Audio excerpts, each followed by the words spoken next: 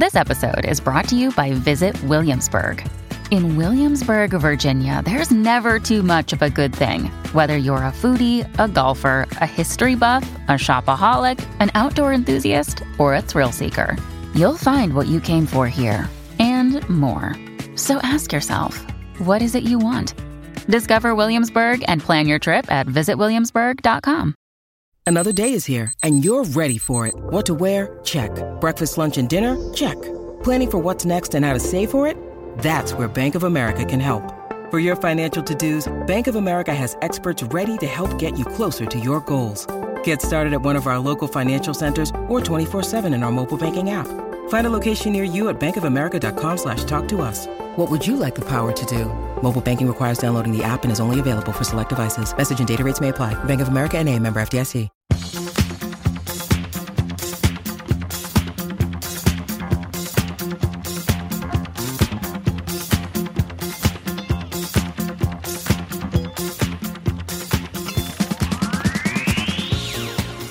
Welcome to the Rock's Back Pages podcast. I'm Barney Hoskins, and I'm here on a sultry London afternoon with Mark Pringle. Hi, Barney. And Jasper Mearson-Bowie. Hello, Barney. Who's actually in Belgium, on the France-Belgium border. Joining us for this episode is the multi-talented, multifaceted Jason King, chair of the Clive Davis Institute of Recorded Music at NYU. Welcome, Jason. Thank you, Barney. Hello, Mark, Jasper. Happy to be here. Great to see you. Really great to have you here. We last saw you when you were doing research on Freddie Mercury in our archives here in Hammersmith. I don't remember how long ago that was. Hopefully we're going to talk a bit later about Freddie and Boy George and others, as well as about Beyonce and the late Mo Ostin, who we lost the day before yesterday. Jason, will you tell us about your early years in Canada and specifically where your love of music began? Sure. So I was born and raised in Canada, in Edmonton, Alberta, to be specific. And usually when I say that, people eyes light up, not necessarily because of recognition, because they're just so shocked that I'm from Edmonton. I've actually been, I think. No, not quite. Maybe we stopped off there. On the way to Jasper in the Rockies. Ah, yes, that sounds about right. Edmonton is a fantastic city. Happy to come from Canada and specifically to come from Edmonton. I spent first 16 years of my life there. And my family's from Trinidad. My parents were born and raised in Trinidad. And then they came to Canada in the late 1960s, had children there. So that's where I was born and raised. I think it still shapes the way that I think about the world. I live in America, but I'm very much a kind of outsider in America in a lot of ways in terms of perspective and all kinds of different things. But I had a good childhood. It's definitely where I discovered my love of music. That partly came from my parents and their record collection. They had a huge record collection that was sprawling in the way that a lot of folks who came through the 60s and the early 70s, their collections were. So there was Buffy Sainte-Marie and Jimi Hendrix and Roberta Flack and all kinds of stuff in between. Calypso was big in our house because we were from Trinidad. We also had the Edmonton Public Library, and I lived just a few blocks away from it. And at the time, you could go out and take 10 vinyl albums out at any given time, with your card. So I would just go and take vinyl albums out, listen to them, do needle drop, record stuff that I liked, and go right back to the library on my bicycle and take out another 10. And I think that's how I developed like this encyclopedia knowledge of music, because I was just going to the library and borrowing music, listening, and just like experimenting and exploring all kinds of different sounds. Ooh. So they never said, you've already taken out 250 albums this week, Jason. They sure did. There has to be a limit. They did. Well, you could do 10 and then you could return the 10. So I would just I learned how to almost like literally needle drop, just like I would get, a Bananarama record and I'd be like, drop, drop, drop. Yeah, nothing. I like this song, like that song. Let me record this one, on to the next one, and then just keep going. Wonderful, wonderful. So like the equivalent of, listening to the first 15 seconds of a track and then deciding whether it's for you. Absolutely. You're already doing that. Yeah. Pre-internet. Pre-streaming services. Yeah, exactly. Sort of grazing, really, or sampling at the buffet of music. I gathered at 16 you left for Ottawa. At least that's what your Wikipedia page says. You went to study at Carleton University. there's a reference to the American Musical and Dramatic Academy, and I wasn't sure where that was because it's got the word American in it. I left home to go study at Carleton University, and I studied mass communications, journalism, political science. I did that for a year, living in Ottawa. So for those who don't know the geography, Edmonton is, Midwest, northern Canada. Ottawa is all the way over on the east. So I moved out. My mother actually went to Carleton University. Both my mother and father went to McGill University in Montreal, but then my mother studied at Carleton as well. So, it felt like I was still in the kind of family tradition studying, but I really wanted to be in music. I wanted to do theater. I just wanted to be in entertainment. I had done a lot of singing when I was in high school. I was part of musical theater, and I thought I should go to New York. What am I doing not being in the city where it all happens? And so I auditioned for the American Musical and Dramatic Academy to do a degree in theater, and I got in. And so I left, I think that summer, sometime in the summer of 1992, and I studied at the American Musical and Dramatic Academy, and I took theater, I took, music theory, all of that. So that was my introduction to New York, and that's when I arrived. And when did you start writing about music? I mean, I've read about this panel that you were on with the then editor of Vibe magazine, but were you writing about music before that, Jason? I was. So I was really interested in being a writer. I knew I was a good writer when I was in high school. I wanted to pursue writing. That's why I ended up going to Carleton University to pursue mass communications and writing and journalism. And I wanted to do that, but I was really into being a performer and I wanted to be on stage. And so I was like, I don't know how to reconcile those two things. And so when I came to New York, I was very much focused on being a performer, but I got into the idea of writing about music when I did my undergraduate degree at the New School for Social Research in New York. And there they took and accepted credits from my associate's degree from American Musical Dramatic Academy in theater. But the caveat was that you couldn't take any more performance classes. You could only take classes in liberal arts and those kinds of areas. And so I started taking these classes where I was thinking more critically about the arts, thinking more critically about popular culture, and actually writing essays on the music that I loved. And it struck me at that time, even as an undergraduate student, that there were very few people writing on certain aspects of culture that I was really interested in, right? I didn't see a lot of people writing on R&B music, for instance, contemporary R&B. I didn't see a lot of people writing on some of the changes that were happening in hip hop, especially around the rise of digital production in the mid-1990s. And so I applied to the Department of Performance Studies at New York University because I wanted to continue with my studies and I wanted to write more about popular music. And that seemed like a convenient place to do it. Performance studies is a relatively new department at New York University where you could study live performance. Why do we need performance? What is performance? What does it mean culturally? And so my focus there was writing on popular R&B and hip hop. I did my dissertation, my master's and my PhD there, and did my dissertation on hip hop, looking at Timbaland, Missy Elliott, and other figures like that, Maxwell as well. So some R&B in there too. And at the time, I was on I was doing a little bit of writing for just some underground magazines. I was not having any luck getting my work published at any of the major publications where I wanted to be published. I remember sending endless letters to the Village Voice. Eric Weisbard, who I now work with as part of the executive committee of the Pop Conference, was editor at Village Voice at the time. And I would just send him letters, cold letters, please publish me.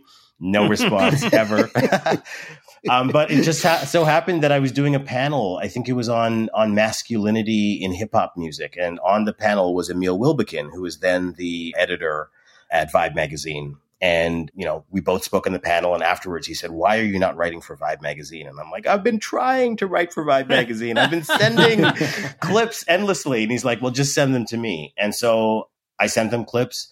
And instantly I started writing for Vibe. I started doing reviews for Vibe. Elizabeth Mendez-Berry was my editor. She's now at One World Books. John Karamanico was the associate editor. He's a pop critic at New York Times. And I had an amazing time at Vibe magazine. And that was really the start of my professional writing career. Do you remember when you first saw Vibe and what it represented for you? Yeah, Vibe was everything for me in the 90s. I mean, I was, I had such an education being in New York in the mid 1990s and just exploring all of the culture that was happening at that really kind of watershed time. And Vibe was kind of at the heart of some of that, right? It was it was not only like substantial, publication in terms of its coverage of Black music and Black culture and Black, lifestyles, but also it was just cool. Like it was just a cool place with really cool writers, and they were on the sort of cutting edge of like taste in terms of curating Black popular culture. And so, I read Vibe religiously as a reader prior to ever writing for it. And I was, I really admired some of the writers that I read in Vibe, whether we're talking about a Dream Hampton or Greg Tate or Danielle Smith or Scott Poulson Bryant. I knew all the names. I knew the editors. Like it was one of those magazines that I had a kind of intimacy with. I felt really comfortable with that magazine. It was that and Village Voice, frankly. The Village Voice being, the alternative left newspaper in New York, where you also had this amazing music section, with writers like Nelson George and Greg Tate and Carol Cooper and others. And so I read those religiously. I was soaking everything up as a teenager, early 20s in New York. And Vibe and Village Voice were two of the most important publications for me. How many pieces did you write for the Village Voice, roughly, and over what period of time? I wrote a few pieces for Village Voice, probably about 10 or so. I was brought into Village Voice in the early 2000s by Richard Goldstein, the then executive editor of Village Voice, one of the first rock music journalists of all time. And Richard, I had invited him to my classes at NYU. I'd already started teaching at NYU. And we had gotten to know each other that way. And he invited me to write a piece for the queer issue of Village Voice that came out in like the summer of 2003, I think. And so that was the first piece I ever wrote for Village Voice. It was called Remixing the Closet. And it was looking at the idea of the down low, which had become this phrase that everybody was using to, that I thought, hey, there's another way to look at this, a revisionist way to look at this idea of the down low as a African American take on the closet, another way of thinking about how people exist in the world. And so that was published there. And then I actually met Chris Gow, who is music editor with Chuck Eddy. And Chris Gow took a liking to my writing and asked me to start writing for Village Voice. And so I wrote, I don't even know how many pieces, but a number of pieces for them. I loved everything I got to write at the Village Voice. And it was amazing to be kind of mentored into the industry by both Richard Goldstein and Robert Christgau, who I think of as kind of pioneering figures. Yeah, absolutely. How did you go about developing your writing style of kind of blending quite in-depth analysis, kind of academic analysis with, a very astute, in-tune approach, knowledge of music? That fusion of those two, this is pop culture, but it's serious at the same time. That's a great question, Jasper. I mean, when I was in graduate school and I was getting my master's degree, there was this whole outpouring of all this writing on hip hop scholarship, Trisha Rose and so many great writers who were, pioneering academic scholarship on hip hop. Some of that writing, though, tended to be really hard, like jargon filled, right? And like it would never circulate outside of the academy, even though the content was incredible. And, some of the thinking in those pieces and those essays and books and so on was amazing. It wouldn't travel. And so while I was doing my graduate degree, I was very much interested in this idea of adopting different voices as a writer, that you could write about hip hop or R&B or any other style of popular music from a scholarly perspective. And there's value in doing so. And in fact, when you're getting your graduate degree, you have to demonstrate that you have mastered academic language. That's part of it, is just about doing that. And so I was able to do that, and I wanted to do that. At the same time, I also knew that I wanted to write for places like Vibe and Village Voice and, Blender and all of these magazines that I admired. And so I knew I needed to develop a different kind of writing style for those publications. And I was very explicit about that when I was doing my graduate degree. I would tell my instructors, hey, I just want to let you know, I'm going to be writing in this style for this essay, or I'm going to be writing in this style for this, scholarly piece. And I think I've managed over the course of my career to be able to do both of those things. Like I still publish scholarly writing, and I still do music journalism for different kinds of publications. I was also very much aware that writing for the Village Voice, you could adopt and use a different kind of voice than you would for Vibe, for instance, right? Sure. Like you really have to understand and know what your audience is. And so I think the development of my style, if I can call it that, is really, it comes from that, but it's also about serving communities. Like I want to write about music in such a way that people who love that music can appreciate it and can understand what I'm saying, right? Yeah. And that's important to me. I remember talking to Chuck D once, and asking him, who's your favorite music journalist? And he said, Greg Tate is my favorite journalist. And I said, oh, that's awesome. He says, I wish I could understand what he was saying half the time, though. And so, I think he was being tongue in cheek, because I think he did understand what Greg Tate is saying. But, there is sometimes this disconnect between how people write about music, especially pop music, and, the music itself and the way in which that music engages community. And I think you want to be able to write about the significance and power of popular music in a way that the people who love it can also read, if possible. Right. Yeah. And so that's kind of how I've thought about style. Oh, that's fantastic. Jason, you mentioned that voice piece about the down low phenomenon. Could you just tell us exactly what down low meant in the context of sort of homophobia within hip hop? Sure. So hip hop still is in some ways a homophobic genre of music. It's not the only one. There's lots of genres of music that are also homophobic and transphobic and so on. Hip hop, I think, got a bad rap for being more homophobic than other genres, and I don't think necessarily that was the case. But certainly in the late 1980s and 1990s, there started to become this phenomena that people would describe as the down low. And this basically meant men who were in the closet, specifically Black men who were in the closet, who were often hiding their identities from their female partners, but were nonetheless having sex with men. And so they were operating on the down low. There was another definition of down low as well that circulated in popular culture and songs by like R. Kelly and TLC Creep, which just basically meant men who were cheating behind their partners and didn't necessarily refer to same-sex activity.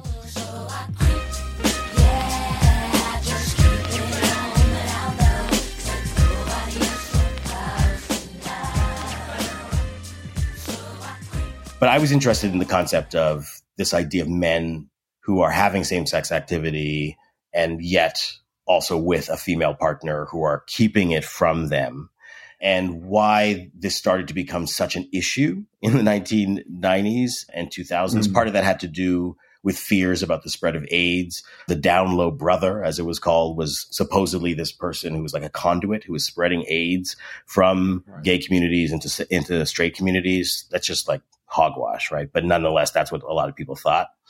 And so I was walking down the street one day in New York, and I think it was around the time of like gay pride in the summer, and somebody was passing out a flyer and it said Pride on the DL. So someone was having a party, like a pride party, like come out and be proud to be on the DL, to be in the closet.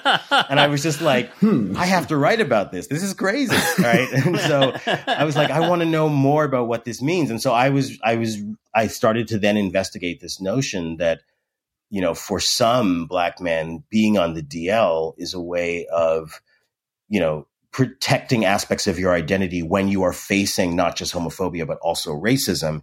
You end up, not having the choice of being in or out because you don't have some of the same social safety nets that your white peers might have, right? If you're white and you come out of the closet, it's entirely possible that you may have more safety nets in terms of your access, to establishment culture, financially, et cetera.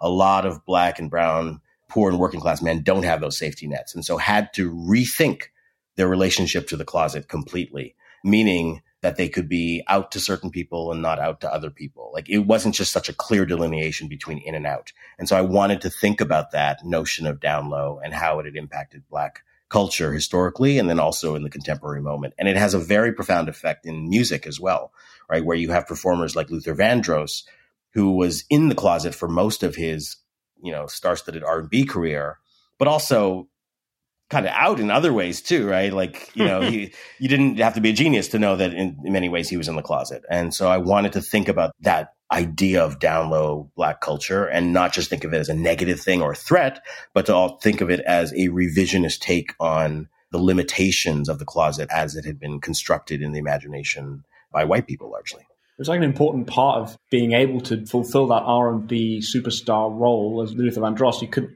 be difficult to be this sex symbol and also be out because, part of the fantasy of the fans is that there's that kind of potential. And if that potential is ruled out by him being out, then it's not even possible. So it's kind of, there's a sort of straitjacket there that's difficult to. Absolutely. Yeah. Absolutely. I mean, the reality is a singer like Luther Vandross, who's a crooner and arguably one of the greatest crooners of all time in R&B music. And I would say the other person there who preceded him as the other great crooner of R&B music would be Johnny Mathis, both of whom are Black queer men that we know now, but were not necessarily out in their lifetime. Although Johnny Mathis certainly was never in the closet per se, right?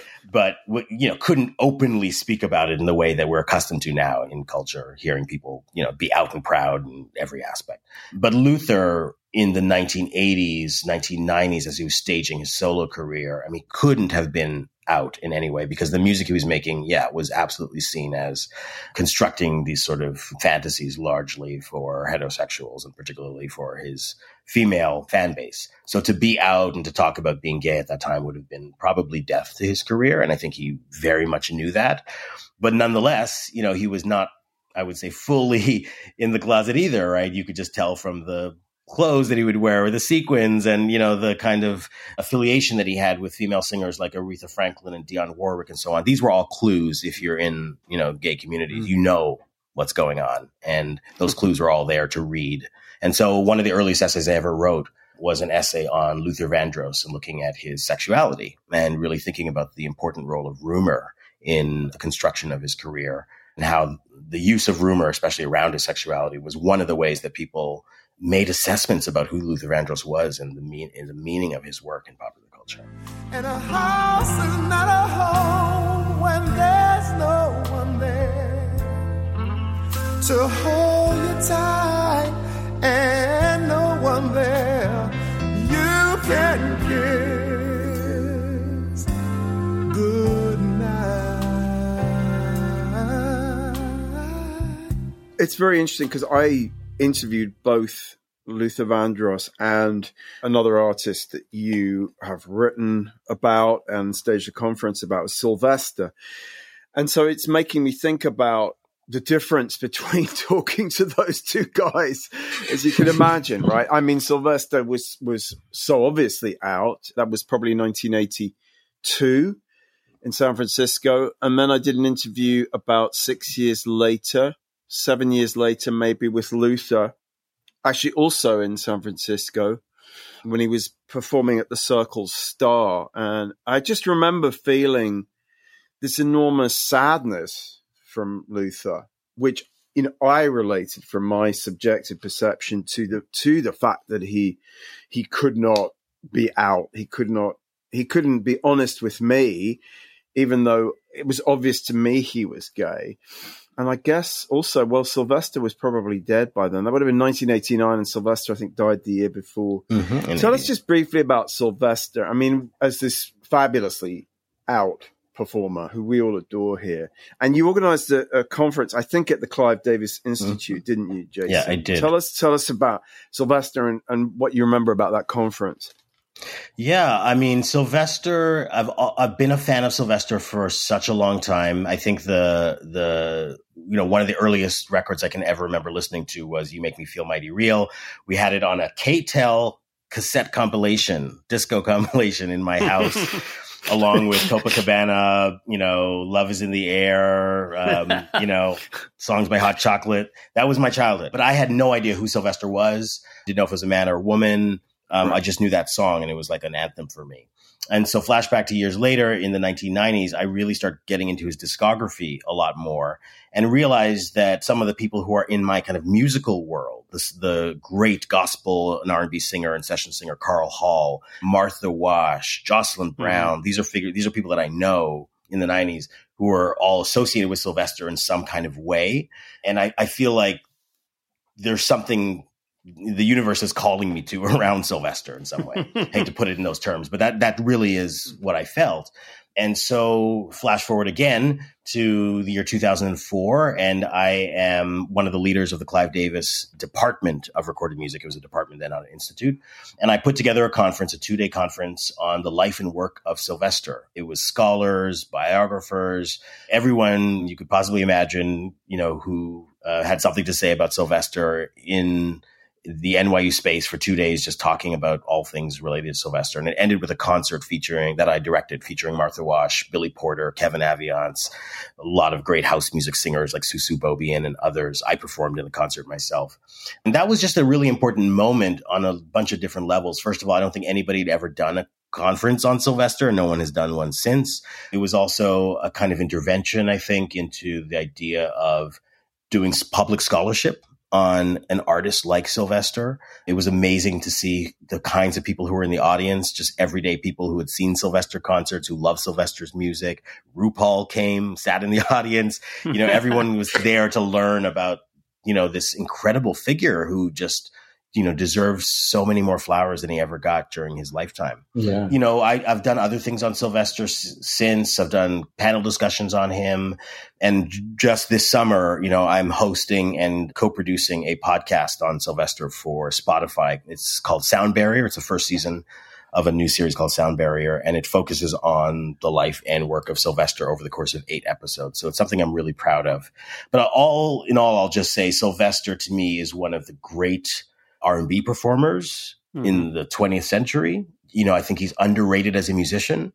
I think when we look back at the work, he's not just a kind of cultural pioneer, but he's also an incredible musical pioneer. Listening to the work that he did with Patrick Cowley in the 70s, there's nothing else that sounds like that at all. I think of it as a correlate to what Giorgio Moroder and Donna Summer were doing in some ways. Yeah. And now when we hear those, bustling arpeggios in music, whether we're listening to Robin or whoever else is part of this kind of neo-disco moment that we're in, a lot of that is owed to Sylvester. And I think he was also a pioneer, of course, in the way that he lived his life authentically as an out loud, proud, black femme man in pop music way before that was viable at all, when it was still very much stigmatized. So he opened the door for generations of performers, including Frank Ocean, Lil Nas X, Janelle Monáe, and everyone else today who's, benefiting from the freedom that he helped carve out.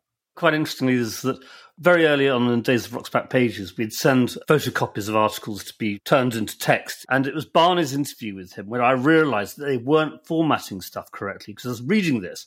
And he talks in italics, and there were no italics in this piece whatsoever. So I went back to the original, and he was talking in italics, It was a key moment. I'm also, on the site, we've got some fantastic stuff that I mentioned the other day. Philip Elwood saw Sylvester's San Francisco Opera House show, which has become legendary. And this guy's an old school jazz critic. He loved it. I mean, it's marvelous. It's a really marvelous piece of writing about a marvelous artist, but from a very unlikely source. It's great. Wow. Fabulous stuff. I need to read that. I haven't seen that. Yeah. As a footnote, you can see the original Megatone 12-inch of Do You Want a Funk, which Sylvester gave me that 12-inch. Wow. He just received a box of those. And as an even sadder footnote, he talked to me about Patrick Cowley and said that he was very ill. And obviously, he was one of the earliest musicians to die of AIDS. And it always haunts me.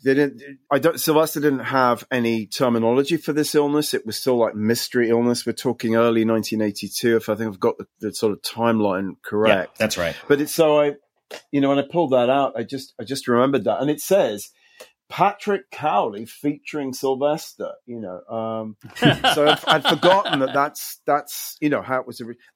So also you did a version of that as, am I correct in saying you did a version of that as Company Freak, which is your musical moniker? So which I was listening to with great pleasure over the last couple of days. Yeah. Really enjoyed that stuff. Yeah. Thank you for finding it.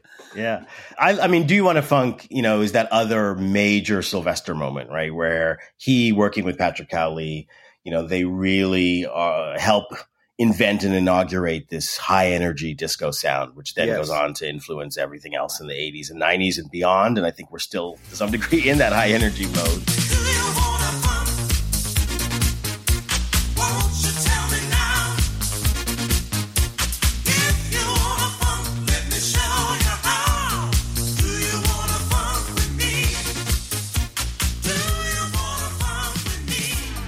But it's an incredible song, right? It's just like, it's just pure libido, just exploding out of the speakers. It's awesome.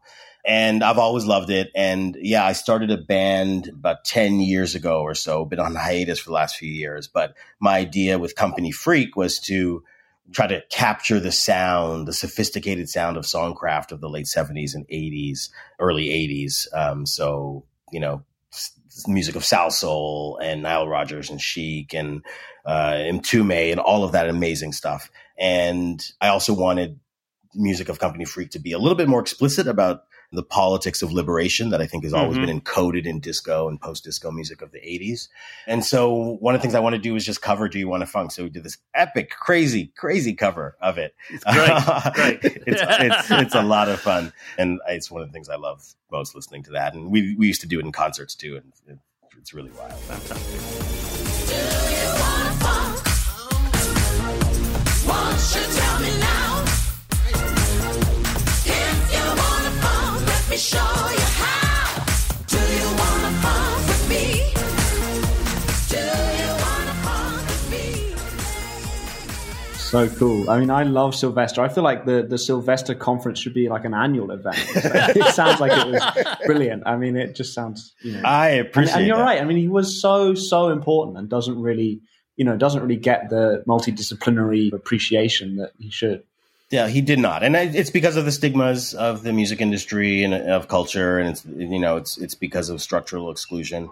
And now we're at a moment in which people are being celebrated for doing some of the same things that he did, you know, back in the late 1970s or even the early 1970s when he was with his hot band doing all kinds of, you know, interesting, eccentric rock and roll. I mean, he was just a figure who was out of his time, frankly, and ahead of his time. I remember when I first read about him, I was like, was this really true? Was he really doing this in the 70s? Like, it's so contra to what my perception of that time period is in a kind of retrospective way that I was just like, is this like a misprint? Is this like a typo for the date? Like, another great thing we got on the site is Lillian Roxon, the great Lillian Roxon, was one of the few New Yorkers to take kindly to the Coquettes.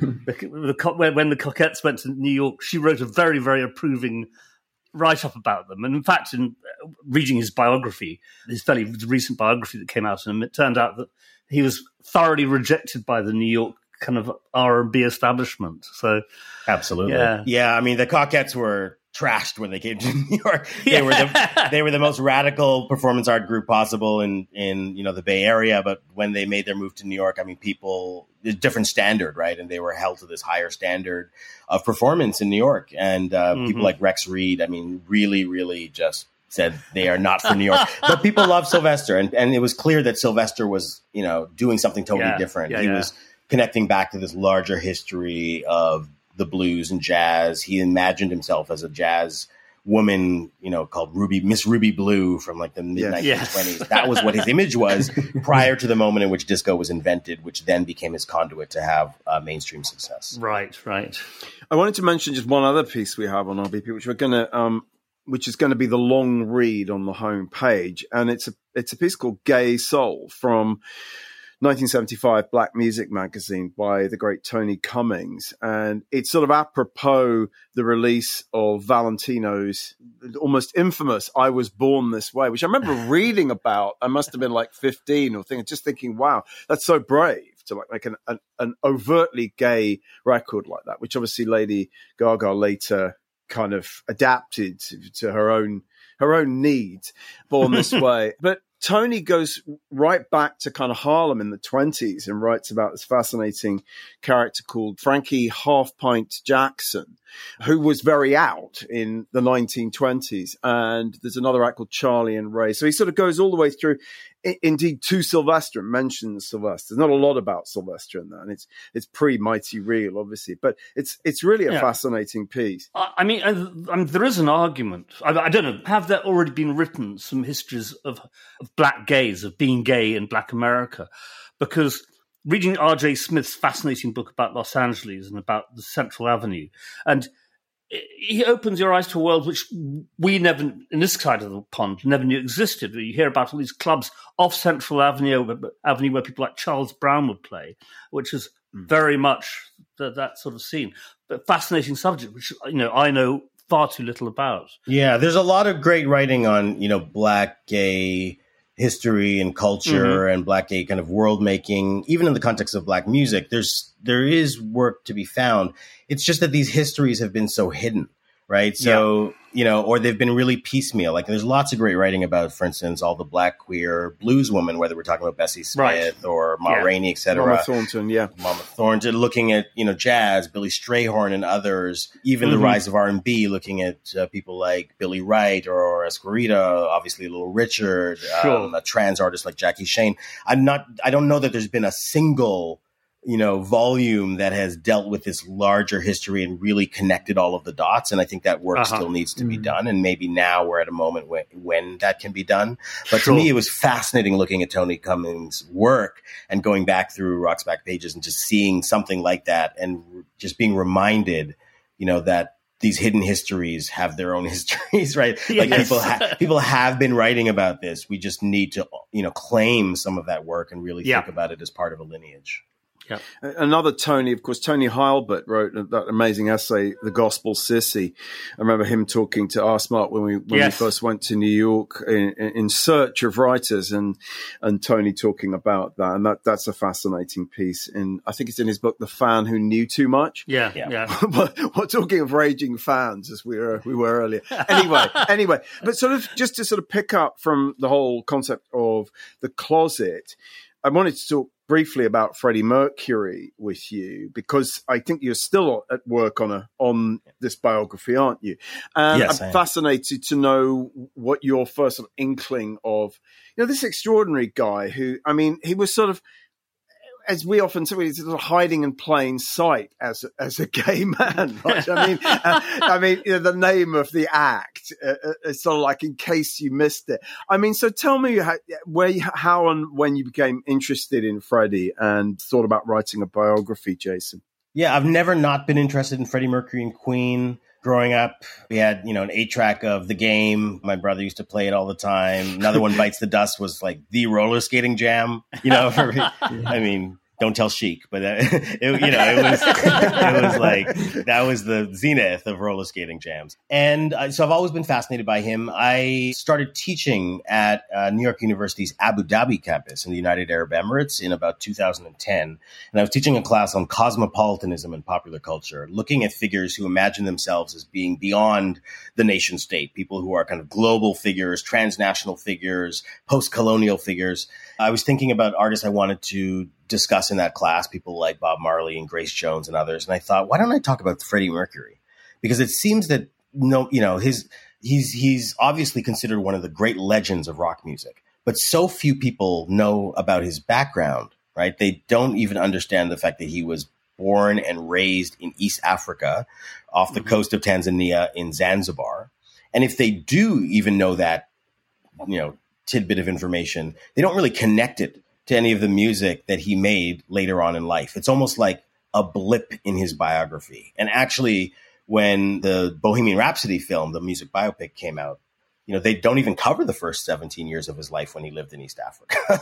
They just skip past it, and you just start when he's 17. I can't imagine that for any other artist of, a peer artist like David Bowie. Well, it doesn't really matter that he's from the UK, right? You can't picture other people's biographies being elided like that and missing, a huge portion. So what I wanted to do was to write a biography of Freddie Mercury that would account for the many closets that he existed in while he was a performer, right? So I think he existed in at least 4 different kind of interrelated closets. He was closeted about his ethnicity. He's Parsi, Indian, but, born and raised in Zanzibar. And there's a whole, East Asian community in Zanzibar, in East Africa, that's really important to discuss where that comes from. So he's closeted about his ethnicity, closeted about his racial heritage, closeted about his national background, closeted about his sexuality, of course. And by the mid-'80s, he was even closeted about his AIDS diagnosis, but yet continued to make music while he had AIDS. And some of that music is really incredible. And, if you know how to read it, there are lots of clues and signs there. So I wanted to write about this performer who existed in these multiple closets and yet was flamboyant, was out, changed the conversation on sexuality in many ways. And I really wanted to kind of reframe Freddie Mercury's identity in a contemporary language, to think of him as a non-normative or queer immigrant of color who was born and raised in the so-called third world, the developing world, East Africa and India, and specifically in a kind of, post-independence moment, right? So this figure who represents all of this liberation and freedom came out of this moment of liberation and freedom in Africa and India. And, he moved to the UK as a teenager, basically, went into the closet in a certain kind of way or never really came out of the closet. But in the UK, I think he refashioned himself as a rock star at a really important moment, because that's what allowed him to be able to be hiding in plain sight, Barney, as you say. And so, I think of the story of Freddie Mercury as a story that basically challenges this idea that the archetypal rock frontman is white, Western, and straight. And really, when you look at the history of rock music, it's, Little Richard and folks like that who influence the Elvises and the Bowies and the Jaggers and everybody else. It's the, Sister Rosetta Tharpes, yes, who are queer, who also do a lot of the, have a lot of influence as well. And so there's an entire queer POC history of rock and roll that is hidden in plain sight itself. And I think Freddie Mercury illuminates that. So thinking about Freddie Mercury as a teenager in boarding school in India in, the 1950s, having a Little Richard cover band called the Hectics, not just covering Little Richard music, but other rock music as well. But like being a Little Richard fan, I mean, we have to deconstruct that and figure out what that is and how that happens and what that means, right? And what that means for pop culture. Yeah, it is fascinating. And it was something I learned from this piece that we're going to feature on the homepage, which is a pretty savage piece you wrote for Pitchfork in February 2019 about Bohemian Rhapsody, the film. And I'm just going to quote one paragraph from your piece. The film also troublingly reduces Mercury's veiled bisexuality and fudges the timing of his 80s AIDS diagnosis to spin a cliched, tragic queer, quote-unquote, narrative. By painting him as the self-alienated queer whose narcissistic choices led him to nearly destroy Queen, the film has little to tell us about Mercury's interior life or his phenomenal performance of masculinity as drag on sly songs like Crazy Little Thing Called Love, which helped to resculpt the gender and sexual conventions of stadium rock. I mean, that borders on rockademic writing and terminology, doesn't it? But it's brilliant. I think it's such a brilliant insight, because it really nails what I always found so fascinating about Freddie. The thing that stags me, talking about hiding in plain sight, I spent the late 70s living just about 2 streets south of the Earls Court Road, which was the gay community in London at that time. I recognised the look, and I took one look at Freddie Mercury and just immediately assumed he was gay. I didn't understand why there was any confusion in anyone's mind. I mean, he was like the men you saw walking up and down the Earls Court Road every evening. But I guess if you didn't have that context, you wouldn't know that. And then, the other part of it is that, he came of age as a performer, through glam. I mean, I think Night at the Opera is kind of like at the end, tail end of glam, but he came through glam, and glam was this, interesting moment in UK music, UK and US music, where, you could be a straight man and put on a dress and wear makeup and get away with it, right? Mm-hmm. And so I think he took advantage of the opportunity that was laying there right in front of him, in this sort of post-Bowie, post-T-Rex world, to be able to play with sexuality. Think of somebody like Tim Curry, right, in like Rocky Horror Picture Show, I think, which comes out the same year as Night of the Opera. Like it's a moment in which people are playing with sexuality, and he's also playing with sexuality. So people were like, I don't know what this is. And, when you go back and read something like the video for A Crazy Little Thing Called Love, I mean, that's audacious. That's radical. That's really bold, right? He's like, I'm just going to own this moment, take it over. So it's fascinating. A fascinating career, a fascinating human being. I love this piece to give it its full title, Queen's Bohemian Rhapsody is now the biggest music biopic ever. It's also total bullshit, which is just great. I mean, I loved reading this, and it really, I'm actually grateful to have read it, because it gets to the heart of the problems with the film. Like, it's an uncomfortable watch in a way, because it was billed as this great, entertaining, and it is fun. It is, and Rami Malek is great in it, which you acknowledge in the piece as well. But it's, glossing over his sexuality and sanitizing it and making it fit that narrative that Barney read that quote about. I mean, which also fits in a kind of queer as villain narrative, like is in films. So, I mean, like James Bond, kind of tying with Rami Malek. James Bond movies, the villains are all gay or coded as queer. Coded as queer, and it's all getting that. And so you managed to articulate incredibly powerfully this problem with reducing the value of culture to just being a matter of entertainment, which is such an infuriating thing. Because people then can go, oh, well, but it was fun. Yeah. Which is kind of like a bit, Well, look, let's face it, most music biopics are not very good. For me, personally. They don't really capture I the generally essence. Avoid them, They don't capture the essence, the power, the significance of the artist. They don't really get into the nuances of how the music was made. But this one seemed particularly audaciously, corrupt in terms of its narrative, because it really, like, when you get to the 80s, I mean, everyone in Queen, all those guys released their solo albums, right? Like, there's a Brian May solo album. There's Roger has his solo album. So it's not like Freddie was like the one to break away and go solo and like destroy the band. So I think just even on just telling the story, the true narrative, and I understand, music biopics take license with history, but there's a difference between taking license with history and just really like smudging over, important details. Facts. Key important facts. Yeah, details. Exactly. It's a post-fax movie. It's a post-fax movie for a post-fax movie. That's right. Welcome to our world. Yeah. Exactly. Yeah. Raise a little thing all over.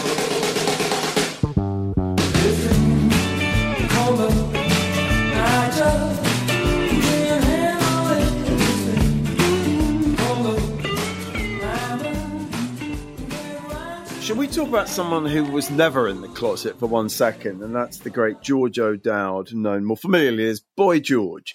And Mark is going to tell us about this week's audio interview. Yeah, this is Bill Brewster interviewing Boy George in January of 2002, around the time of the Taboo stage show, which George was very much involved, co-wrote and so on and so forth. So they talk about that, but they also look back at the 80s about the roots of glam in the New Romantics, how glam was critical, which goes back to actually very much what we were talking about. He talks about the people involved, how Philip Salon dressed and so on and so forth. Let's listen to the first clip. He talks about reactionary gaze and the issues he had, and also about how he had no desire to be assimilated. Let's have a listen to this.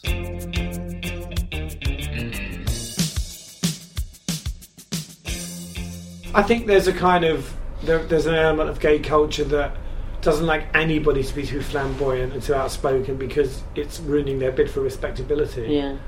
And that doesn't concern me in the slightest because I don't feel any desire to be assimilated. I mean, I know that people look back at me in the 80s and think, oh, I was a kind of clown charming the pants off the establishment, and I was sort of, really trying. I was, in a way, I wanted people to like me, but a lot of that was to do with growing up in an environment that told me there was something wrong with me. Yeah. So as I grew up, I kind of bought into that. Yeah. But at a certain point, I realised that actually I didn't have to buy into that, and that I could be who I wanted to be. Yeah. And that happened around 15, discovering Ziggy Stardust and pop music and that sense of rebellion, and that was what was great about punk. Yeah. Come a chameleon.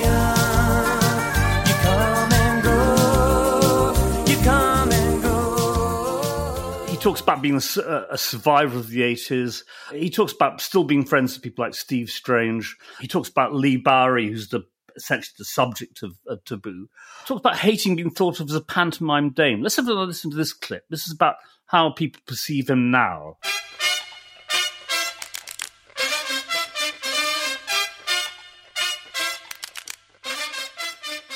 There are gay people who refer to me as a kind of pantomime dame, which I find quite offensive because, I think in my own way, I'm quite outspoken about what I feel and what I am. I'm as far away from Danny LaRue as we are from Mars. Mm-hmm. So I find that insulting, and it's probably one of the things that aggravates me the most. But I think it's the price you pay for having, a style. Yeah. If you dress up, then... Do you think part of that is because you've always kind of refused to become a kind of a mouthpiece for gay people generally? Well, I talk about it in the way that I feel fit. Yeah. I don't talk about it in the way that, say, Peter Tatchell would. Yeah. Although I have a lot of respect for him. And Peter Tatchell is as hated a man in the gay community as I can be. Yeah. You know, and I find that weird. I find it weird that gay people would be like that towards him, because I think in his heart what he wants to do is really positive and good for everyone. I'll be your baby, I'll be your star, I'll run the gun for you and so much more. I'll tumble for you, I'll tumble for you. Which is very interesting, and talks about the tensions within the gay community, which have already existed, but the homosexual community doesn't really notice, because, you know, seeing gay people as a single monolithic block, which is, of course, utter rubbish. He talks about wanting more respect for his songwriting, that he feels that right through from Culture Club onwards, everyone assumed that he was effectively just the singer of the song rather than the person actually generating him. He is a songwriter. He alludes to his drug past, and he says, you know, he doesn't moralize about drugs. This is in relation to what he had become at this point, which is more a DJ than a performer. So he talks a lot about clubs and DJing, the question was, do you mind playing records to a bunch of kids all on drugs? And he said, you know, it's none of his business, and he's no objection to it. He talks about going to the Paradise Garage, which is very interesting. Paradise Garage was a place where a lot of English acts visiting New York would go to. Is it interesting, Jason, I saw your interview with David Nathan, who's an old friend of Rock's Back Pages. In fact, I was round his place getting a whole bunch of copies of his magazine just the other day. And him talking about going to Paradise Garage a lot, which was fascinating for me. One of the great regrets in my life is I never got to go to the Paradise Garage. He talks about his relationship with fame. He's funny about his dealings with Malcolm McLaren, which go back to the Bow Wow Wow days. He's interesting about that. And becoming a DJ and all the kind of stuff about, you know, not being a technical DJ, but being a guy who had a good sense of the room and so on and so forth. At the end of the podcast, we'll go out with a very amusing audio where he talks about having brunch with Joni Mitchell, which is not the first thing which comes to mind. But he's such an articulate and interesting guy. I mean, you know, he's been caricatured really, you know, falsely by so many people. He's a temperamental old queen, as he himself, I'm sure, would describe himself. but he's an interesting guy. I have a lot of time for him, I must say. Jason, do you remember Culture Club having their, you know, more than 15 minutes of pop fame in America, and how you responded to Boy George as this sort of iconic pop figure? Absolutely. I mean, that first Culture Club album, I had it on cassette, and I mean, I think I wore that thing out, because for me, it was the I don't even, you know, with the first album, I don't remember the visuals for George so much. I just remember the music and, you know, songs like I'll Tumble For You and so on. They were just like a really curious sort of like MTV era mix of, you know, reggae and this kind of like punk and pop that I just hadn't heard necessarily before. So I loved that music. And then when the big album came out, and I'm forgetting the name of it, Color by Numbers. Color by Numbers. When Color by Numbers, I mean, that was the one that was like their big, you know, kind of moment. And I loved George. I just thought his voice was fantastic. I'd never seen anybody like him exactly. But it was also the era where, you know, as famously James Baldwin wrote about for Playboy, like it was an era of androgyny, right? So it was an era where like artists like Pete Burns, Dead or Alive. It's hard to now believe Pete Burns got away with what he got away with in the 80s, right? And so many others, you know, playing with identity and so on. So I thought of George as kind of like a leader in that, but certainly not the only one. But what I always loved about George was his voice itself, right? The quality, the timbre of his voice, the sonority of it. I mean, it just didn't sound like anybody else. And he could do ballads, he could do the up-tempo stuff. I love songs like Miss Me Blind. I mean, I think that's just one of the great, like, you know, R&B pop songs of the 80s. I got to interview George in 2006 with Karen Finley, the radical performance art figure. Oh, wow. We both teach at NYU, and Karen was like, you know, do you want to interview George with me on stage? And so we got to like have this great conversation.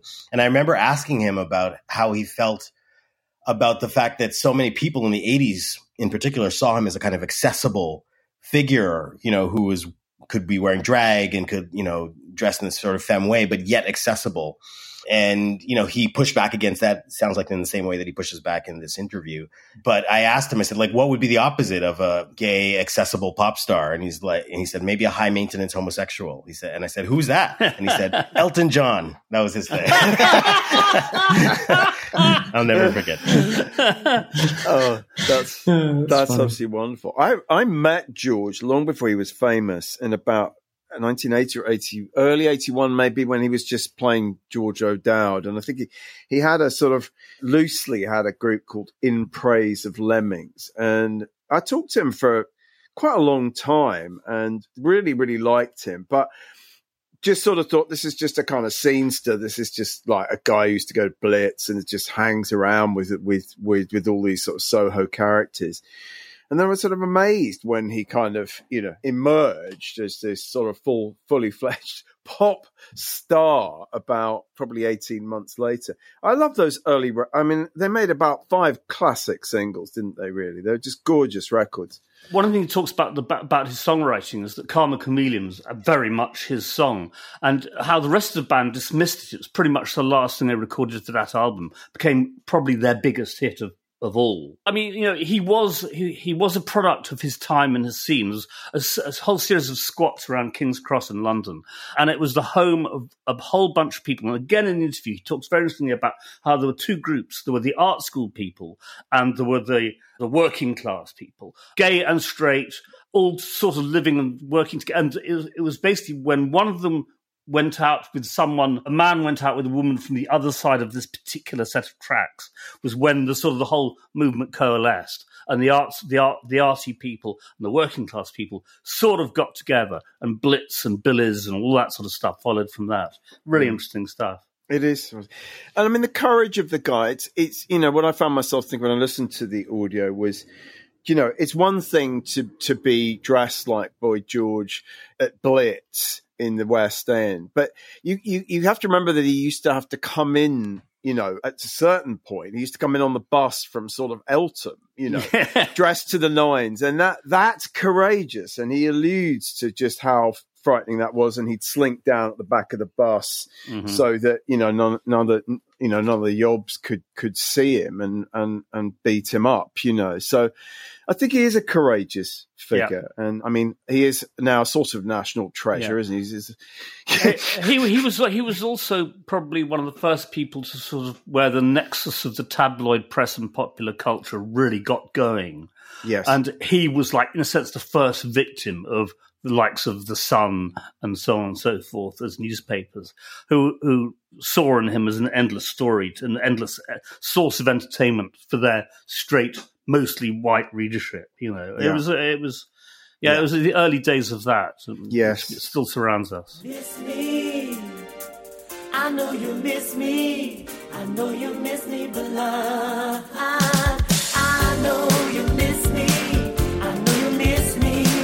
I know you miss me, but love, I know you miss me. Jason, we'd like to ask you a bit about Beyonce, who has just released her album Renaissance, and I know you've already weighed in on this very eloquently with Ann Powers and Letitia Harris. Letitia, that's it, Letitia, which I was reading this morning. You kindly sent us the link to that yesterday on NPR. And you've written about Beyonce. One of the pieces that we're featuring is this great piece, Activism, Identity Politics, and Pop's Great Awakening, which also is from Pitchfork in 2019, and you talk about her Lemonade album, you talk about Kendrick and D'Angelo and so forth. That's a great piece. And you also referred us to a piece about Beyonce's movie career, her various roles in various films, and what that's told us about Beyonce. I mean, where do we start? She's like almost like the biggest star on the planet, and I'm too old to really talk about Beyonce. I like so much of her music. Can never be told. Tell us how you're looking at Beyonce from the perspective of 2020 and in the light of this new album, Jason. Yeah, I mean, first of all, the piece that I did for Pitchfork was a kind of decade summary of the changes that had happened in pop music as it relates to politics. So looking at this huge turn towards civic and political engagement for pop stars, just going back to the Dixie Chicks in the early 2000s, basically being canceled by the music industry and by many of their fans for speaking out against then President George Bush, all the way, flash forward to someone like Cardi B, who's, up there on Twitter every night with Bernie Sanders and like explicitly political. So there's obviously been a major shift and a major change in the way that people think about the role of pop stars in conveying, political efficacy. And so Beyonce is really at the center of that, I think, in the 2010s, because she, as a solo artist who'd been around since the early 2000s, she went political, and she suddenly started releasing music that was very much in conversation with issues around feminism, issues around Black Lives Matter. Her music became a kind of soundtrack to the rising Black Lives Matter movement of the 2010s. And then she releases 2016's Lemonade, which is, I think, one of the great albums of the decade, critically acclaimed, commercially acclaimed as well. And in that very complex piece of work, right? It's a musical film, it's an album, it's a poetry chapbook. It's like a bunch of different things happening at the same time. But it is very much attuned to some of those changes that I was just talking about in popular culture. And it's an album that's deeply confessional. It's very much about her marriage and the trauma that happened in her marriage and how she has to develop the resilience to overcome it. So the whole album is structured in terms of stages of overcoming trauma. So it's operating at a personal is political level, but it's also operating at a political is political level, because it's also talking about community trauma, and specifically Black trauma in the age of Black Lives Matter, and female trauma in the age of Me Too as well, and connecting and linking all of those dots. So she emerges alongside Kendrick Lamar, alongside figures like Frank Ocean and others, as one of the kind of leading voices of politics in popular music in the 2010s. And again, flash forward up to the release of Renaissance, which is her first kind of full solo album since 2016's Lemonade, although she's had some amazing projects in between. And Renaissance is a very different album. It's an album that you're supposed to listen to, not necessarily view or watch. There's not a lot of videos tied. There are no videos tied to it at this point. And it's a kind of turn for her, because it's not a political record necessarily in terms of like explicit politics. There's no protest music on there necessarily. But you could also argue that the whole thing is political, because it is an attempt to honor and illuminate the history of the Black LGBT club space as a, not just a sanctuary, but a space in which all kinds of liberatory possibilities existed. So she's done her homework, and she's included figures from the 70s like Donna Summer, by the way of samples. Grace Jones is on there doing a current vocal. Nile Rodgers is on there on a track with Nile playing guitar, and Raphael Sadiq. Cuff It is great, isn't it? That's a hot track, Yeah, hot, very hot track. It's very hot. There's the James Brown samples, there's Tina Marie, there's all kinds of, then all the 90s figures are in there. And so it's basically, I likened it in the piece that I wrote to a album of historical Black music research on the level or in the spirit of Quincy Jones' Back on the Block from 1989, Nuyorican Soul, the Masters at Work produced album from the mid-1990s. That was also this kind of like transnational compendium of people of color dance music styles over the years. So Renaissance is fantastic, and a very unusual album for Beyonce. And it's also engendered all these cultural debates, which is what you come to expect from a figure like Beyonce.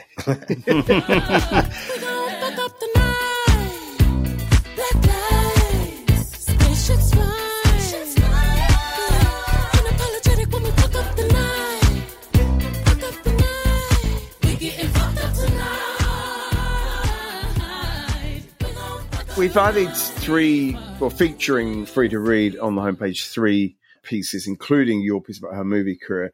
And one of them is a Destiny's Child piece, Precious Williams for the Evening Standard in 2001, which sort of goes into the sort of personnel changes and just sort of slight friction, and the sense that she sort of addresses that notion that Beyonce is sort of, thrusting herself to the front of the stage and all of that stuff. I mean, I do remember Destiny's Child pretty well, but I mean, my God, what Beyonce has done. I mean, Independent Women was such a sort of, signal of where she was gonna be going, right? And I mean, but what she has done I mean, is quite extraordinary, you know, and I still haven't got my head around her sort of collected oeuvre. Jasper, what is your, I mean, I know you're a fan. What is your take on Beyonce? Yeah, absolutely. I mean, I love Destiny's Child as well. I think there are some just great pop records in that. Yeah. But I appreciate the way that she's managed to kind of go from that. It is interesting to think about what you were saying earlier, Jason, which is that there's this kind of, she gets started in an era when you can't be political and be a pop star in a way that certainly has changed now. And I wanted to touch on something that you, in that essay, Activism, Identity Politics, and Pop's Great Awakening in Pitchfork a few years ago, that you brought up, which is the flip side is that the most successful artists are not likely to upset, disrupt, or criticize the capitalist system that's facilitated their success. You know, even if that system is trapping some of the audience they need to thrive in dead-end wage labor or insurmountable poverty.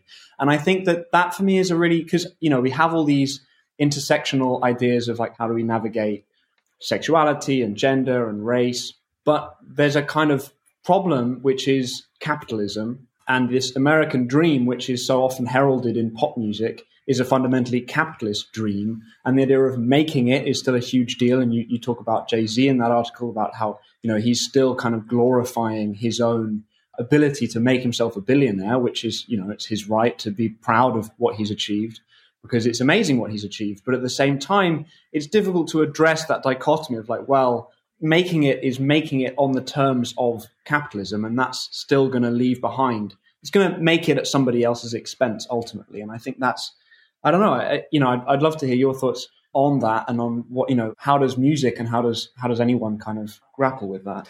Yeah, I mean, I think it's, you know, we talk about race and racism and gender and sexual orientation, national background, ableism, but we just don't talk a lot about class. It's like a blind spot, especially when it comes to pop music. And part of it is because pop music is distributed by a system, right? A profit-based system for the most part. And people are not going to criticize the system that is the means of delivery of their music. And also, of course, in the age of branding, when so many people are not making money from their recorded music, but from branding deals in which they've entered into with, you know, entertainment brands, they don't want to upset the apple cart. They don't want to like ruin their opportunity to actually, you know, generate revenue. So I think it's a huge blind spot in pop music. And I think Beyonce, you know, she has promoted a kind of fantasy around capitalist accumulation, which is really, really problematic, especially when you look at how progressive the rest of her music is. I think she's made a little bit of a turn with this new album. Maybe the first track, I'm That Girl, has all of these lyrics about how she's kind of shucking off the trappings of materialism, you know, being more into the spirit and love rather than just making money. She says she's throwing Basquiat's off the wall. Famously, no, she and her husband Jay-Z own Basquiat's. So, you know, there may be a turn that's happening as part of this trilogy that's coming, because Renaissance is just part one of 2 other albums that are due in stores. So I think, you know, it's a strange moment in which more and more young people are interested in alternatives outside of capitalism, socialism, right? Really thinking about ways of existing outside of the, you know, the current economic structure, which has failed so many people and immiserated so many others. And you see that happening in politics in the US and the UK and so many other places, but not necessarily happening that much in music, right? It still remains this kind of space for, you know, capitalist fantasy. And so it'll be interesting to see in the next 5 to 10 years if what's happening in a kind of populist way around the rise of a kind of democratic socialism can find its way into popular music more. Yeah, it is interesting that what you're saying, potentially this is the first album in you know, kind of a turn of that approach. But the idea of this kind of like freeing oneself from material shackles is like, it's all well and good, when you can afford to do all that and live a good and happy life. But also it's a very individualistic approach to liberation from capitalism, I suppose. It's like how, you know, Kendrick's most recent album is a lot about Eckhart Tolle, and it's all about this like personal responsibility for liberation. And it's an interesting and again complicated one, because on the one hand it's important to empower people to make a change for the better for them. But on the other hand, it's important to make it clear that it's not your fault if you can't empower yourself. You know what I mean? It's not on you to just take responsibility for the situations that have led to where you are. So it's fascinating, and I'm really interested to see where she goes next with that. Yeah, we're in an interesting moment where people, pop stars who are worth hundreds of millions of dollars, and in some cases, they're billionaires, singing to us singing to the working class about liberation. And, listening to Beyonce's new song, Break My Soul, talking about, I just left my job. I mean, Beyonce has not had a 9-to-5 job ever, I think. Right? Yeah, and probably never will need to apply for one. I think we can confidently say. I don't think she's going to have to sign on for universal credit. Put it that way. I mean, we are in interesting times in this respect, because I think things like the COVID epidemic has made us reinvestigate collective activity and behaviour. And it's very interesting when you get people, again, hugely well paid, like Marcus Rashford, the Manchester United footballer, who became one of the strongest critics of the Boris Johnson government and their behaviour during the pandemic.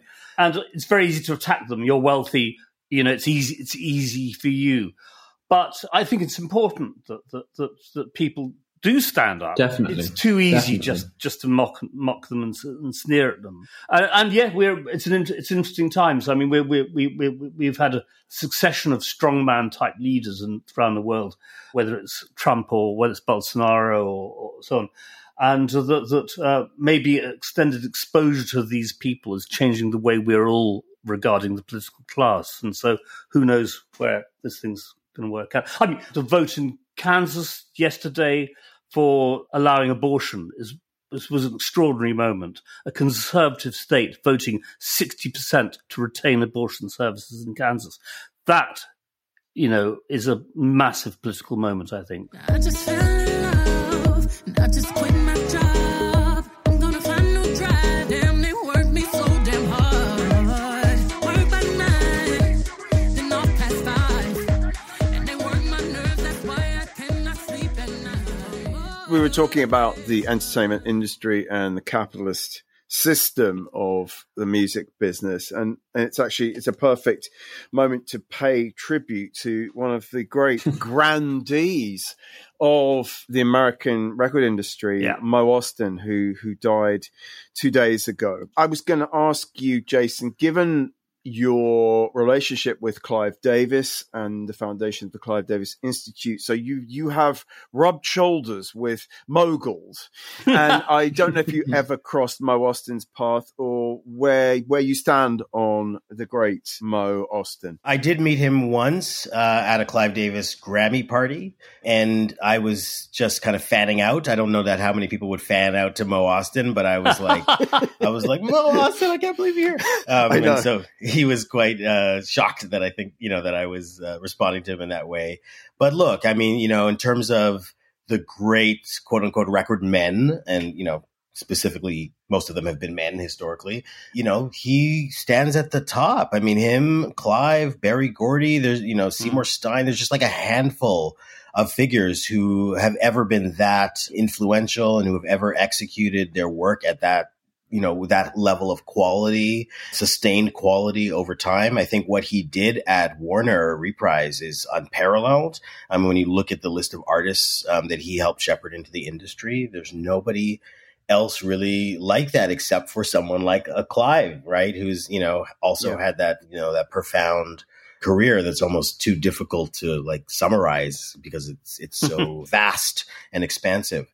So, Mo will be missed. And I think, his death also highlights the reality that the contemporary music industry, it's missing some stuff, right? It's missing, record men. It's missing record men. I all say women, men. all people, women. All women. Yeah. I mean, Barney and I were talking about this in the office yesterday, is that the idea of a Mo Ostin, the idea of Chris Blackwell's Island Records, it's almost impossible now in terms of the major labels. Yes, there exist places like XL Records and so on and so forth. There's some really good people. But when it comes to the majors, the great record man is gone.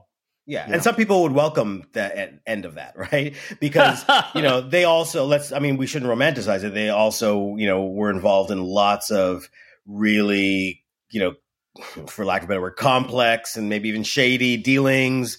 Let's just say this. There's been a history of disadvantageous contracts between labels and artists and so on, historically. Sure. And, Mo is a part of that too. And I think people are looking for a new and kind of revitalized music industry in which more diverse people are able to participate. More women should be at the top of labels, non-binary folks, trans folks, etc. So I think we need to enter into a new era, but yet not throw the baby out with the bathwater. Sorry for that metaphor. Yeah.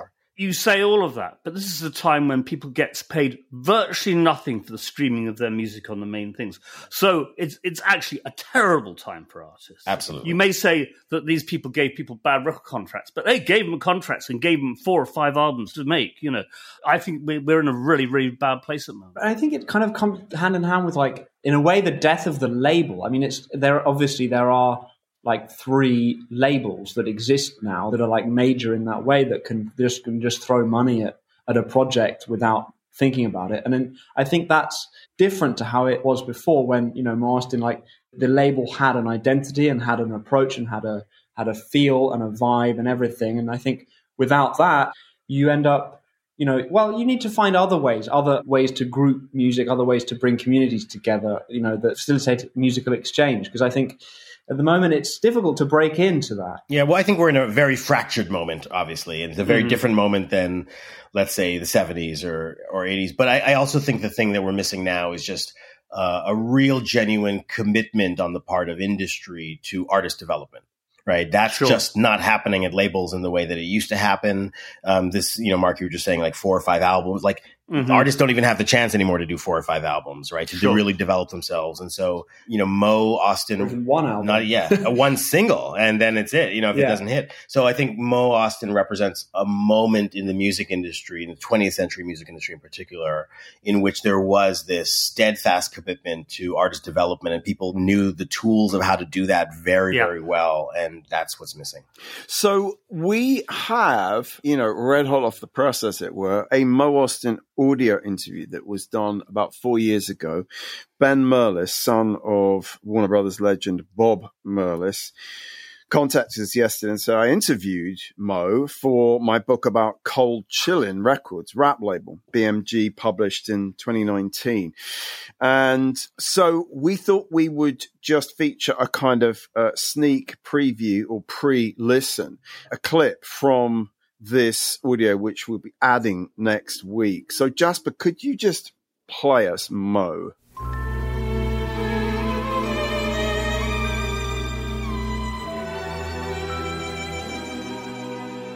What was your impression of rap music when you first became aware of it? I had very little awareness of it. Okay. Yeah. All right. Yeah. I couldn't get myself into it. I mean, you have to remember, I started with a jazz label. Yeah. Then there was the Sinatra period where we were dealing with music that was mainly adult-oriented. Yeah. And, of course, we had the problem of Sinatra prohibiting us from making any kind of deals in rock and roll or contemporary music. But that didn't last very long, did it? Well, I mean, we were struggling. And I went to him and I said, Frank, unless we get into rock and roll, we're not going to be competitive and we're not going to be able to survive. So you got the case. And to his credit, his business instincts were good enough to say, okay, if that's what is going to happen to us, then it's okay to do something in rock and roll. But he hated them. I mean, I remember bringing him yesterday to record, and he looked at me, he said, the Beatles, and he threw it on the floor. Right. You know, I mean, he was that,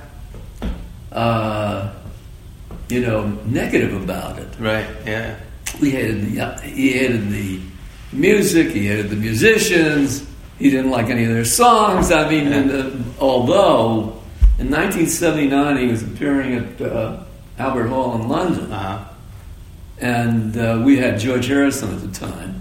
Right. So I took George, Ringo, Paul, their wives, and their manager to a Sinatra concert at Albert Hall. Neil Aspinall was the manager. Okay. And afterwards there was a party at Annabelle's and then at Cubby Broccoli's house. And Frank didn't come to Annabelle's, but he was at Cubby's house.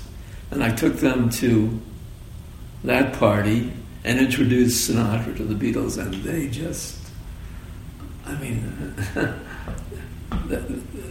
they flattered the hell out of him. I mean, to the point of embarrassment almost. Right. You know, you're the greatest artist alive. You influenced us enormously. Right. There's no singer like you. There's no performer. I mean, they just laid it on. You know? And then, of course, he turns around, did Yesterday and something. Oh, okay. That's after that, right? Yesterday, all my troubles seem so far away. Now it looks as though they're here to stay. That's wonderful, Tim. I mean, of course, he didn't do Yesterday or something after 1979, so the chronology is slightly screwy there. But it's so lovely to hear Mo's voice. I kept thinking I was listening to Larry David talking about Sinatra and the Beatles, because he sounds exactly like Larry. But it is fascinating because Mo did so few interviews in his career. I mean, he literally never talked to anybody. Joe Smith was like the sort of public face of Warner Brothers, and Mo was this revered, saintly figure in the background.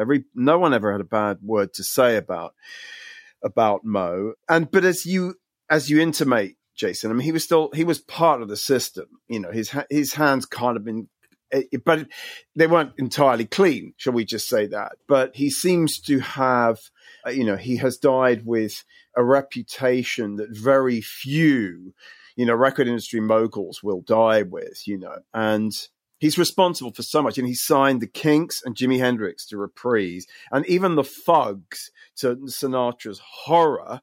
And then, of course, it was Joni, and it was, it was James Taylor, it was Randy Newman, it was Van Dyke Parks. It was this amazing stable. And we were talking about giving artists 3-4 albums to work. I mean, Warner's are absolutely, that period, exemplars of that. It's absolutely extraordinary. I mean, Ry Cooder, who managed to moan all the time about it, was given a sinecure by Warner's to make the records he wanted for years, none of which sold a huge amount. I mean, and we didn't even mention Neil Young. I mean, Neil Young's first album didn't sell anything, and he would have been dropped in this day and age. Anyway, so Prince is another one. Yeah, Prince. Yes, he says it's interesting in this interview. Because I suppose one area that you might say Warner's failed in more, to a degree was black music. They made an effort, and there's a moment where Ben Merlis asks Mo about their track record in black music and mentions Prince, and Mo says something like, I don't think of Prince as a black artist, which is really, really interesting. But in a way, I mean, if you can imagine that little kid turning up in Burbank and sort of showing Mo and Lenny Waronker what he could do, it was almost like, well, yeah, he's a black kid from the Midwest, but he's also like a rock god in the making. I mean, he just could do anything and everything, couldn't he? And there's amazing stories of them just sitting there, just open-mouthed watching Prince at work. Yeah, I mean, was his audition was effectively to make a record in front of them just by himself. Yes. Isn't that right? He basically goes to the studio, lays down a track in front of them, bit by bit, including doing the drums and the work. Yes. It's great. I love it. They said, yeah, okay, let's sign this kid. Anyway, so Mo Ostin, a huge figure, a titan. Interestingly, I was contacted a few weeks ago they were filming Mo. One of Mo's sons said, look, before Dad goes, we need to make a documentary about Mo and Warner Brothers and Reprise. So they've shot quite a lot of footage of a 95-year-old Mo with, pretty decent recall for a 95-year-old. So it was Rick Rubin, who is one of the many figures in the LA music scene who sort of regarded Mo as his great mentor. So Rick was a driving force here along with Mo's son. So the hope is that there will be a great Mo Ostin / Warner Reprise documentary at some point. I mean, they got a certain amount of time with perfect synchronicity. Neil Young was doing an album with Rick Rubin, and Mo came to watch them at work. I mean, You couldn't make this stuff up, really. So look, we're drawing to a close here. Why don't you tell us, Mark, about some of the library pieces that have caught your attention the last fortnight? Yeah, last week, Alan Smith interviewing John Lennon for The Enemy in 1969. And Lennon says, "I regret that Yoko wasn't my child. I don't like the idea of her being born in somebody else's womb. That's one of my great jealousies. It's a drag that she was in somebody else's womb, but I can't do anything about it." At which point you roll your eyes and think, "Oh, what fucking drugs were you on, mate?" I mean, it's ridiculous. It's so weird and so possessive and so creepy. Really, it's just like really twisted, weird fucking shit. You know, I mean, I've never quite bought into the veneration many of our friends and colleagues hold John Lennon in, and reading this interview, I was sunk even lower. 1971, Tom Nolan does a huge 2-part article on the Beach Boys and primarily on Brian Wilson. This is the first part. It's absolutely fantastic stuff. And he talks to people like Carl Wilson says, there were many years of his life when he did nothing but play piano, months at a time, days on end. It's like, you know, it's a big sort of like, I don't know, 8,000 word, this the first half alone. Really, really worth reading. Very, very interesting. He talks to Nick Venay, and he talks to all the sort of people around, but he talks in the second part, which is going to go up in a fortnight. He talks extensively to Murray Wilson, the father, which is in itself is fascinating. Lucky Tom. Paul Weller of The Jam, interviewed by Record Mirror in 1977 by Barry Kane. He says, "Everything is misconstrued. When I said I'd vote Tory, everyone jumps on my back. All I meant was, when the Tories are in power, people have more money in their pockets. Nobody can deny that." This is future socialist Paul Weller. Yeah, Liz Truss could use him in her campaign.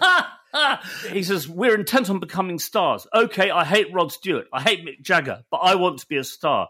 At least that's honest, you know." Joan Jett, interviewed by Mick Sinclair at Zigzag, 1985. She says, "When I was 11 or 12, I finally got the balls to say, 'Mom, Dad, I want a guitar for Christmas, and I don't want no folk guitar.'" Which I love. Caroline Sullivan sees Primal Scream. This is during their rockist period, 1994.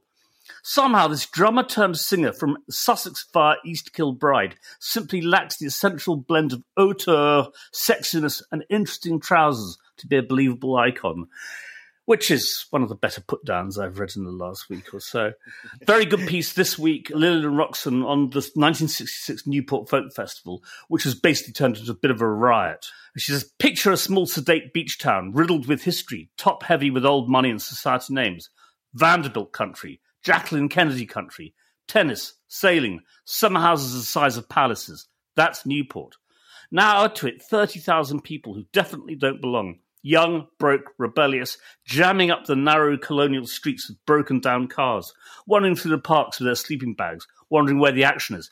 That's Newport too."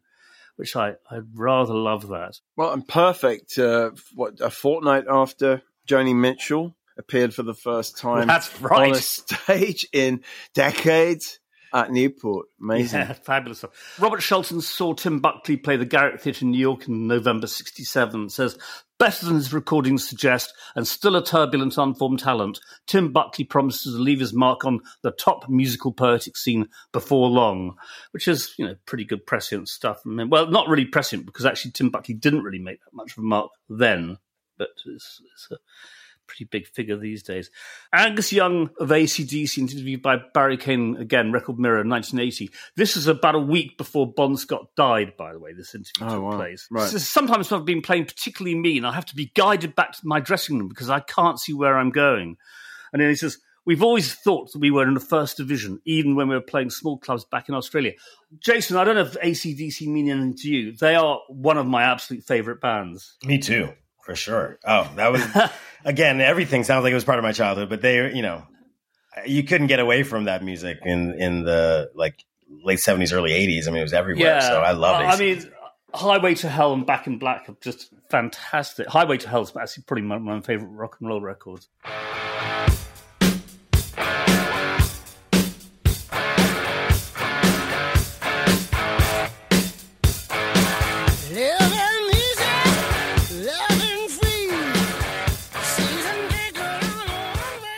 Lastly, John Harris reviewed Pablo Honey by Radiohead for NME in 93.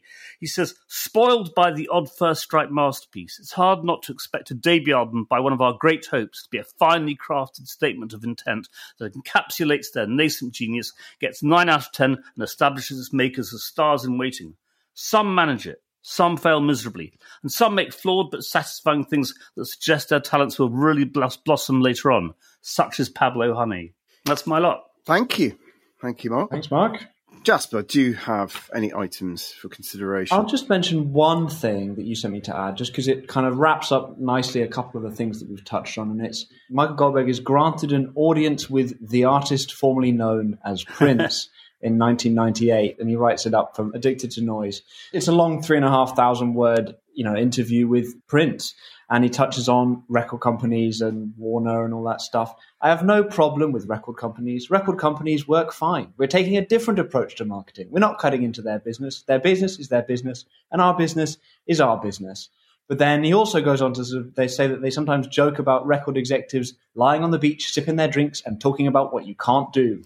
He also goes into this 26-minute song he's just released called The War, which is a kind of, the refrain of which is 1, 2, the evolution will be colorized, which is a reference to, obviously, revolution will not be televised by Gil Scott-Heron. And he goes into, he refuses to explain. He says it's a self-explanatory song, but it's this amazing 26-minute piece of music that's, it's quite, political. So I just thought it was interesting to mention that. And lastly, just for a bit of light comic relief, he's dressed in a fairly Princian way, with a cane, clear and filled with a translucent liquid in which multicolored stars float.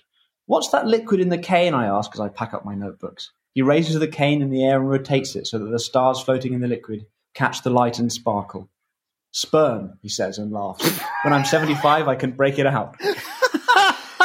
Wow. Jason, did you ever meet Prince with Clive Davis, for example? I never met Prince. I've been in the same room as Prince, but never met him. Just, honored to be able to have offered classes on Prince at the Clive Davis Institute. Yes. Questlove taught a Prince class, for instance. And I've heard through the grapevine that he was very much admiring the fact that there were classes being offered at him at a university. And I know he mentioned to his staff, this is the reason why we do music.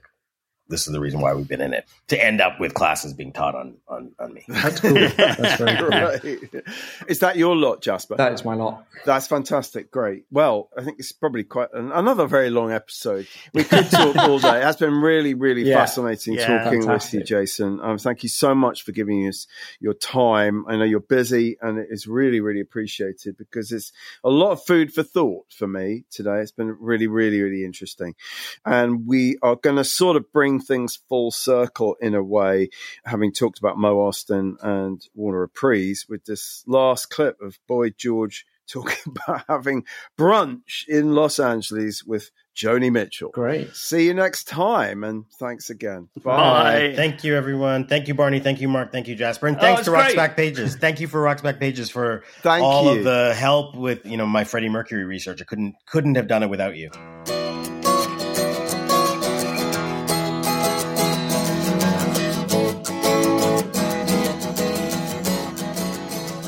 No one that touches her for expressing things, and yet when you meet her, she's hardcore. I mean, she is not what you think. Really? She ain't a trippy hippie. She's outspoken.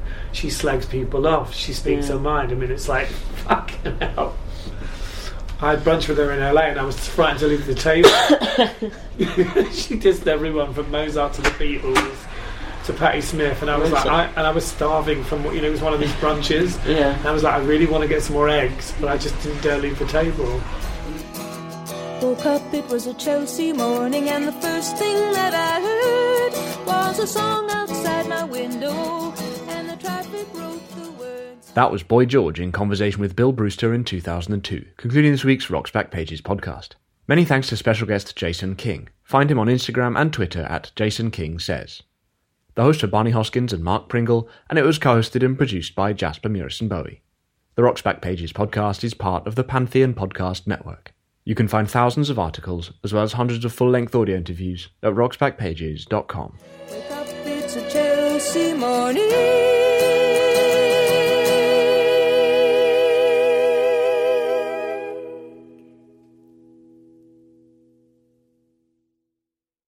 Love Target?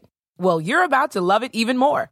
With Target's Red Card debit card, you'll save 5% every Target trip on top of everyday low prices, in-store and online. Debit Red Card links from your existing bank account. Visit target.com/redcard to get all the details. Restrictions apply. It's NFL draft season, and that means it's time to start thinking about fantasy football. FantasyPoints.com features industry-leading experts and prognosticators using proprietary hand-charted data to help you score more fantasy points. FantasyPoints.com is the place to go for whatever kind of fantasy football you play. Whether you play fantasy football, daily fantasy sports, or do a little bit of everything, Fantasy Points has the meticulously researched content to guide you to victory. And why wait for the fall? Fantasy Points also covers the new spring football league, the UFL.